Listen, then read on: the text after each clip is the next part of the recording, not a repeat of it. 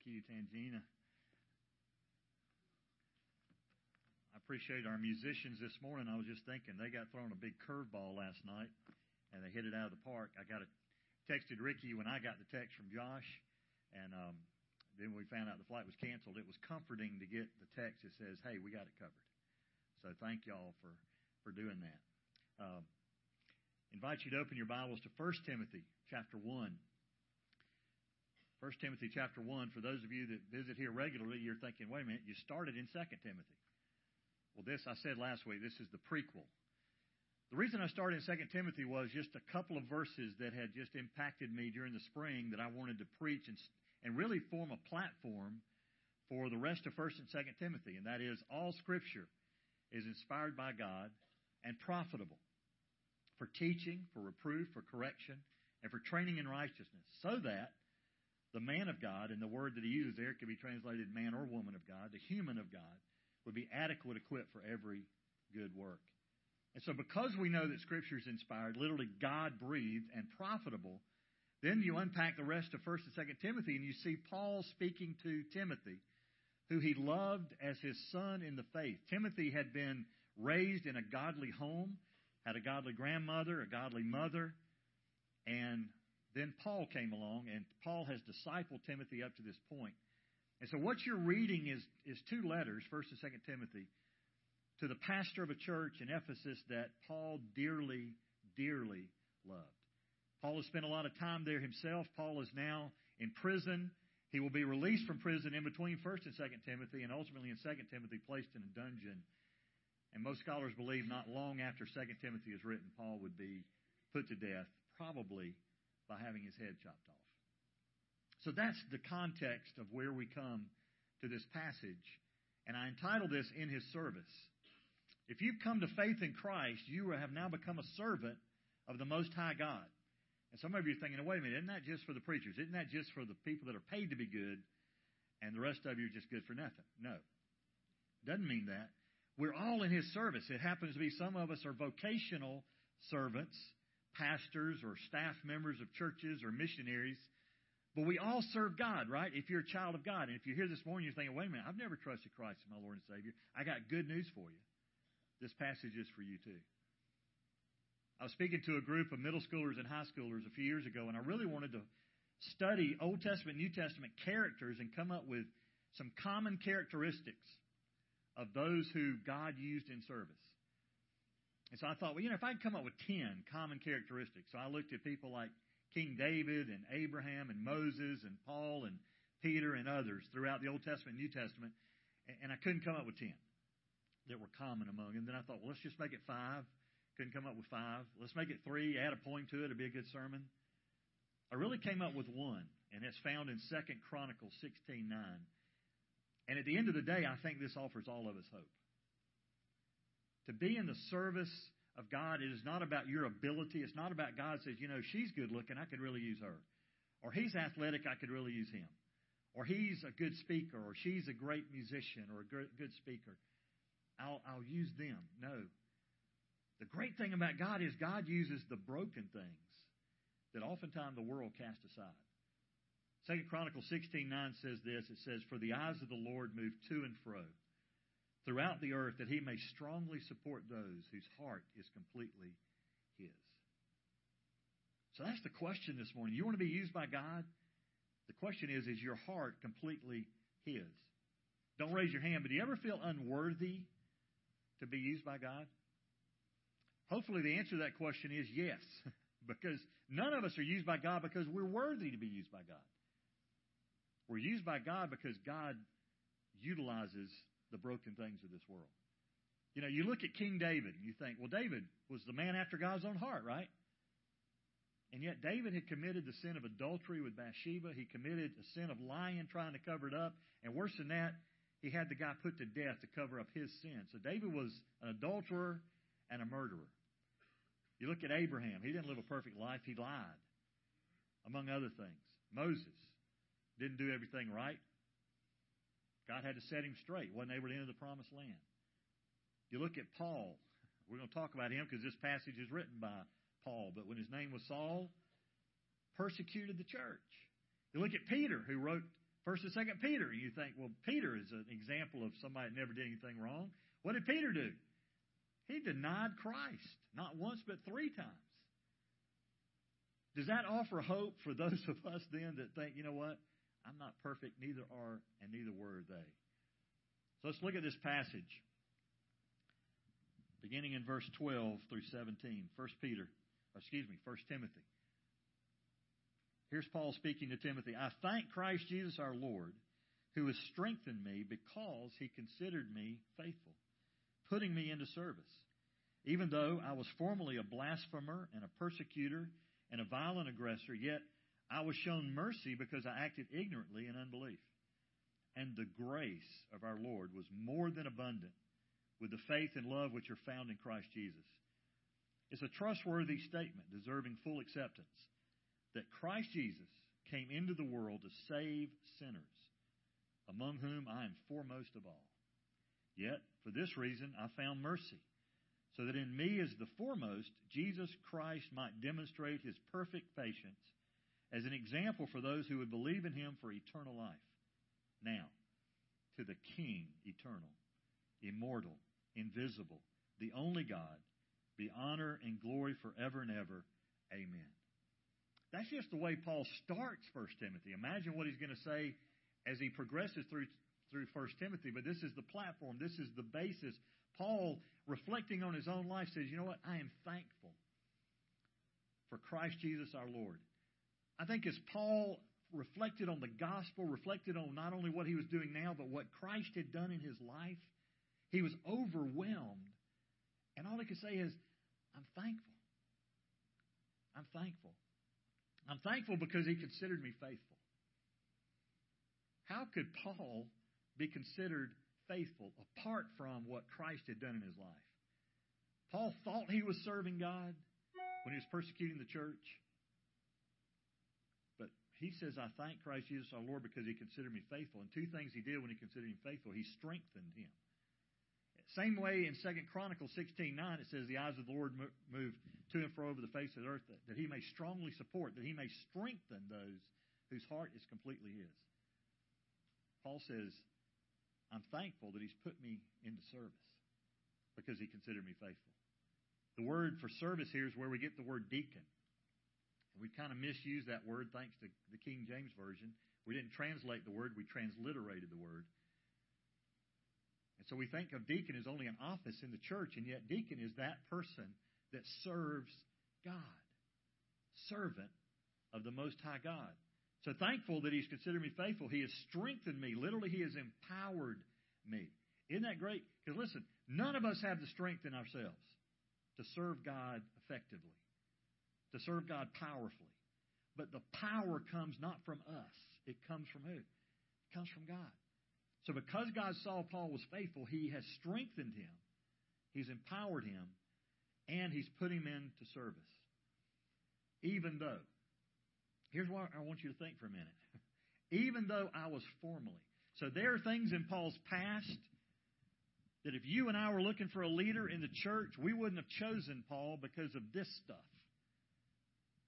In fact, Paul scared a lot of people in the early church. And Paul says, even though formerly, this is part of my past life, when I went by the name Saul, this is what was true of me. 3 things. I was a blasphemer. Literally, someone who took God's name in vain. I was a blasphemer, impious towards God. Not only did Paul slander God, he was encouraging other people to deny Christ and slander God themselves. He compelled others to blaspheme. Paul says, when I look back on my past, I recognize the grace that's been poured out on me because just that one thing would be enough to disqualify me. I was a blasphemer. I was a persecutor. That word literally means to pursue. Paul hounded Christians in the first century before he came to faith in Christ. He didn't just hound them in Jerusalem. He hounded them outside of Jerusalem. He said, I was a persecutor. I was also a violent aggressor. Paul was driven by violence and contempt for what he saw happening in the first century church. He didn't like it. And so to put it in our vernacular, he became a bully. That's Paul. You want to talk about a terrorist? Paul was a terrorist for the first century church with a passion and a zeal that is admirable. It's just admirable for the wrong thing. In fact, look at just a couple of passages back in Acts. Acts chapter 8, verse 3. This will give you a picture of who Saul was when he went by the name Saul. Saul was in hearty agreement, Acts 8, 1 through 3, was in hearty agreement with putting him to death. Who is him? Stephen. And on that day, a great persecution began against the church in Jerusalem, and they were all scattered throughout the regions of Judea and Samaria, except the apostles. Some devout men buried Stephen and made loud lamentation over him, but Saul began ravaging the church, entering house to house and dragging off men and women. He would put them in prison.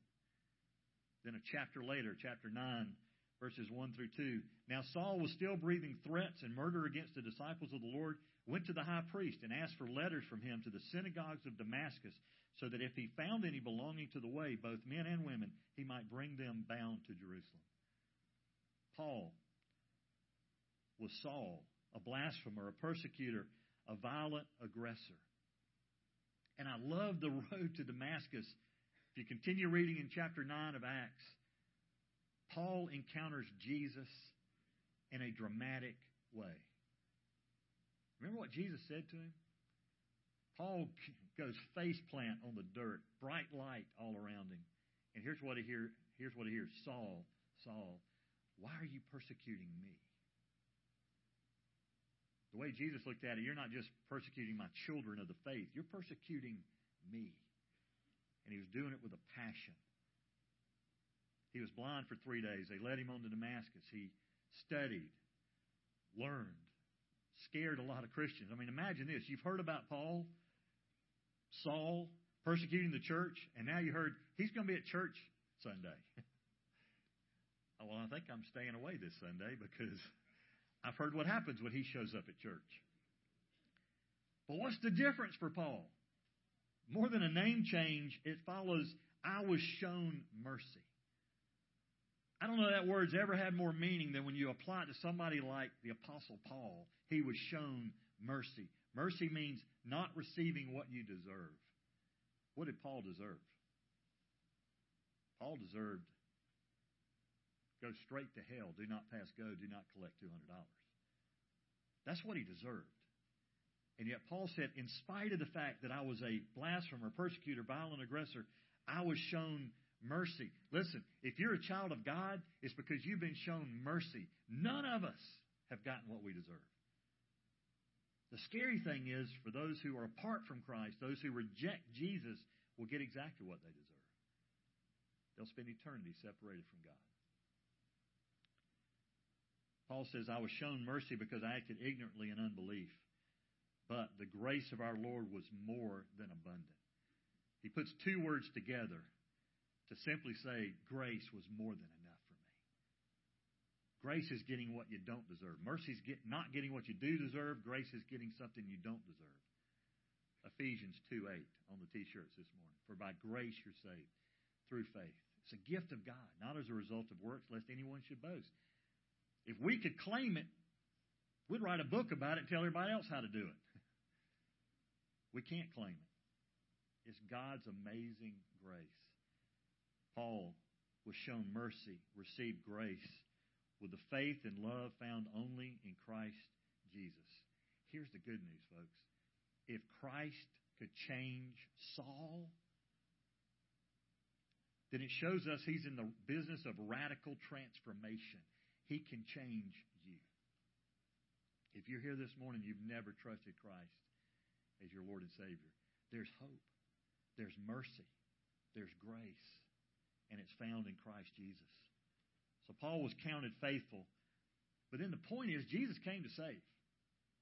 Paul says it's a trustworthy statement. In other words, one you can bank on. The statement I'm about to make is a faithful, trustworthy statement, deserving full acceptance. Take it all and fully approve this statement.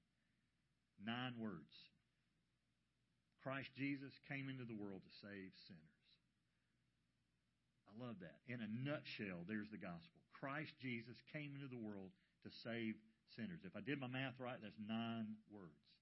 It's actually less than that in the Greek language. I think it's only 8 words in Greek. That's the point. Christ came into the world to save sinners. And Paul, in all humility, says, among whom I am foremost of all.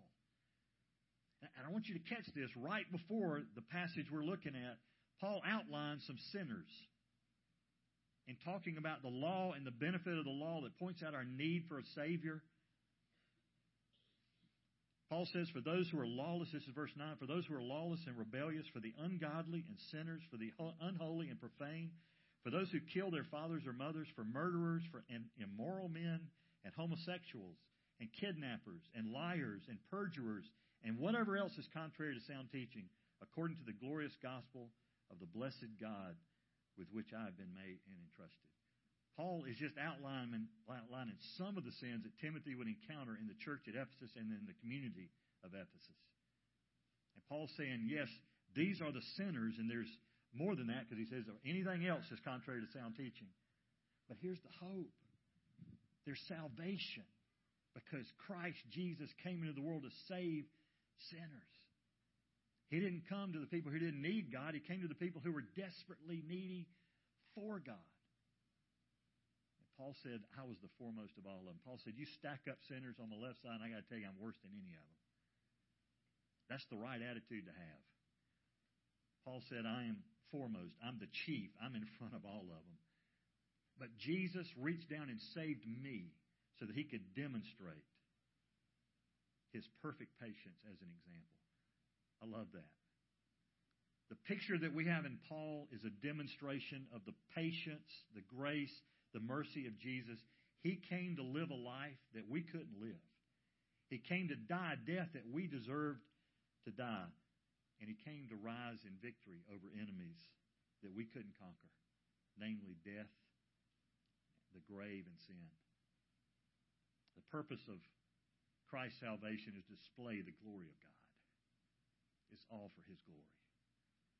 As an example, literally a pattern, an outline for an artist, or an illustration to express the passion in the heart behind an author, as an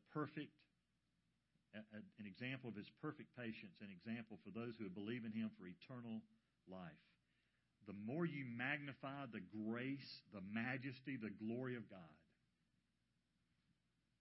the deeper your consciousness of sin is. One of my favorite speakers was a guy named Dave Busby, and Dave Busby has passed away now. But one of the lines that I love about that Dave said was, every now and then you just need to glance at your cesspool. You don't need to dwell there. You don't need to gaze there. Every now and then you just need to take a look back and think, thank God for what he saved me from.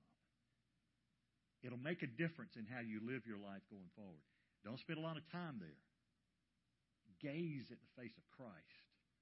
But every now and then it's refreshing to remember. That's what Paul does. Paul remembers the chief of sinners that he was. That's what he formerly was. If you're a child of the King, if you're a child of God, that stuff's in the past. As far as God's concerned, it is gone. You've been forgiven. So the gospel message is God loves you. God loves you. But I'm a sinner, separated from God, apart from Christ. Jesus Christ came and lived a perfect life, died on the cross to pay the penalty that a holy God required for sin. So I place my faith in that and say, that's what will save me. Not my own effort, but the grace of God and his mercy demonstrated. I receive forgiveness and life in him. So Paul reminds Timothy, Jesus came to save sinners. So Timothy, you're going to encounter sinners, and it's easy to give up on sinners. It's easy to just write them off and say, well, they're not living for God. They're going to get what they deserve. But that's who Jesus Christ came to save, among whom we all were a part at one time. And then Paul ends verse 17 with just a reminder to Timothy of the glory of the King. Now to the King. You and I don't identify a lot with kings. There's still kings on planet Earth, but we don't have one in America. But there were kings when Paul was writing this. And Paul contrasts his king with the kings of the earth. He said, first of all, he's king eternal. Means he had no beginning, he has no end. He's eternal. The kings that you see on planet Earth were born and they will die. He's immortal, literally undecaying. Any other king that's ever been a king or queen on planet Earth has eventually been put in the ground, and their body is decaying or has decayed. He's immortal. He's invisible. He can't be gazed at, and yet he reveals himself through self-revelation. We saw a glimpse through Jesus, but we see a glimpse of God, the invisible God. And he's, Paul says, the only God. Any other being that wants to elevate themselves and say, I'm a God, worship me, pales in comparison to the King of Kings and Lord of Lords, and that's the one we should worship. Philippians 2 puts it this way, there's coming a day when every knee will bow and every tongue will confess that Jesus Christ is Lord, to the glory of God the Father. So Paul says, now to the King, eternal, immortal, invisible, the only God, be honor and glory forever and ever. Amen. Are you willing to acknowledge God as your King and your Lord? I thought about how I wanted to end the service today. So I've invited someone else to do our benediction today. We're not going to sing a song. I've invited S.M. Lockridge to do it better than I can do. I just saw Joseph poke Emily. Do you know what S.M. stands for?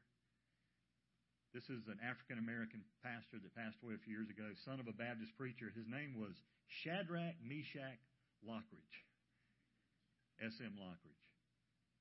So you stay seated and let S.M. close our service this morning.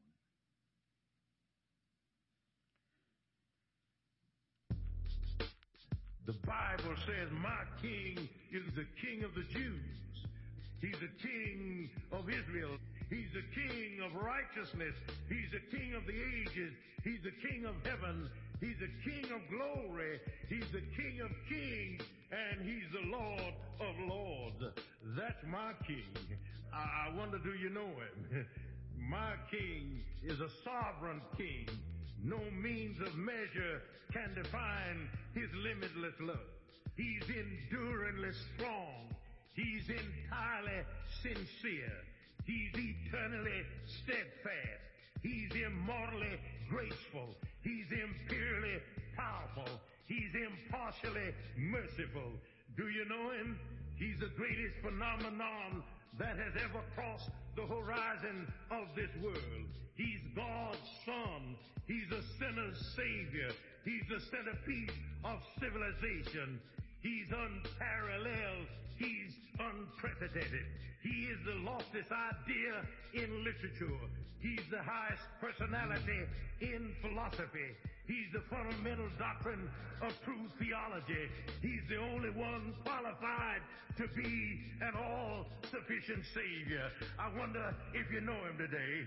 He supplies strength for the weak. He's available for the tempted and the tried. He sympathizes and he saves. He strengthens and sustains. He guards and he guides. He heals the sick. He cleanses the lepers. He forgives sinners. He discharges debtors. He delivers the captive.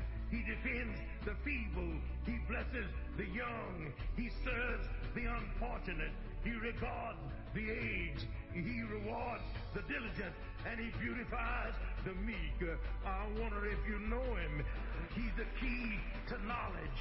He's the wellspring of wisdom. He's the doorway of deliverance. He's the pathway of peace. He's the roadway of righteousness. He's the highway of holiness. He's the gateway of glory. Do you know him? Well, his life is matchless. His goodness is limitless. His mercy is everlasting. His love never changes. His word is enough. His grace is sufficient. His reign is righteous. And his yoke is easy. And his burden is light. I wish I could describe him to you. Yes, he's indescribable. He's incomprehensible. incomprehensible. He's invincible. He's irresistible. You can't get him out of your mind. You can't get him off of your hand. You can't outlive him, and you can't live without him. Well, the Pharisees couldn't stand him, but they found out they couldn't stop him. Pilate couldn't find any fault in him. Herod couldn't kill him. Death couldn't handle him, and the grave couldn't hold him. Yeah! That's my king. That's my king. Amen.